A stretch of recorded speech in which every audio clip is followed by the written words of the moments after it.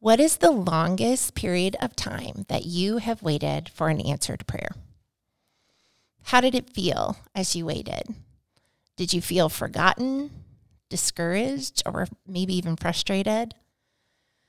I have the privilege of meeting. You want me to start that over? That one was bad. Yeah, we're close enough to the top. Let's go ahead and do that one again. You ready? Go ahead.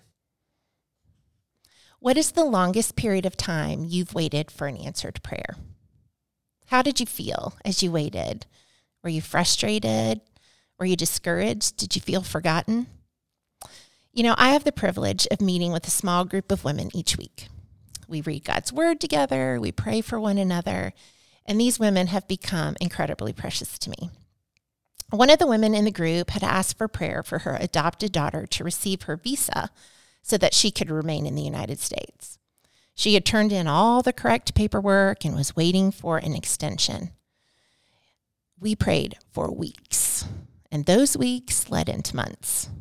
Each week, we would wait for an update, any update, that her papers were being reviewed and forward movement was happening. Nothing. Her daughter, during this time, was actually not allowed to work until her visa was approved, which meant that her bills weren't being paid. As a group, we stormed the gates of heaven on behalf of my friend and her daughter. We prayed so hard and so often, yet it seemed as if heaven were silent.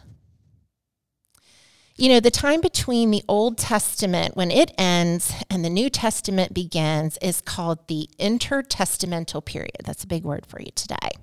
A 400-year time span when God seems silent. The people of that time depended on prophets to hear from God, but between Malachi and John the Baptist, there was no prophet at all speaking to Israel. All the people of Israel heard for 400 years was silence. In a little while, I want you to read through Galatians 4. And in that, what do those verses teach you?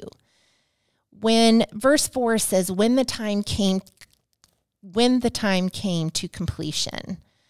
So as you're looking at that, I want you to remember that although it seemed that God was silent during this period of time, in reality, he had never stopped working on behalf of his people.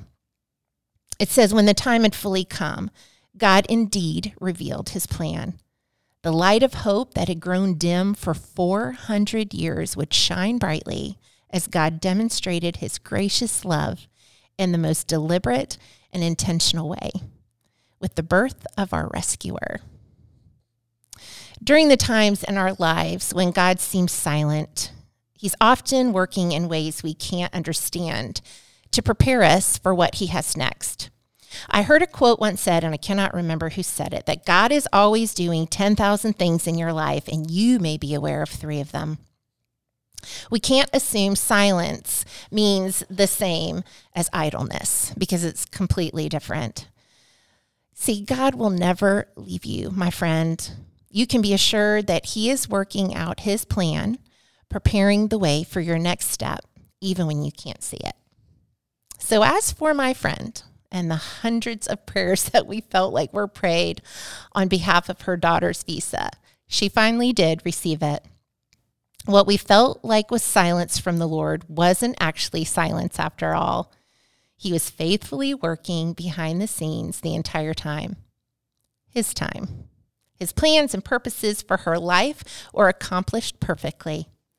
Just like the people of Israel during the 400 years of silence, God, in his supreme wisdom, had the world primed for the Messiah. During that time of silence, cultures merged. Both Jews and pagans became very dissatisfied with the religion of the time, and the scriptures were translated into other languages. Add to that feelings of hope and faith were at an all-time low. The people were convinced that the only thing that could save them and their faith was the appearance of the Messiah.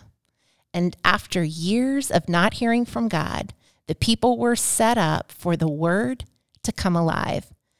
And that he did through Jesus.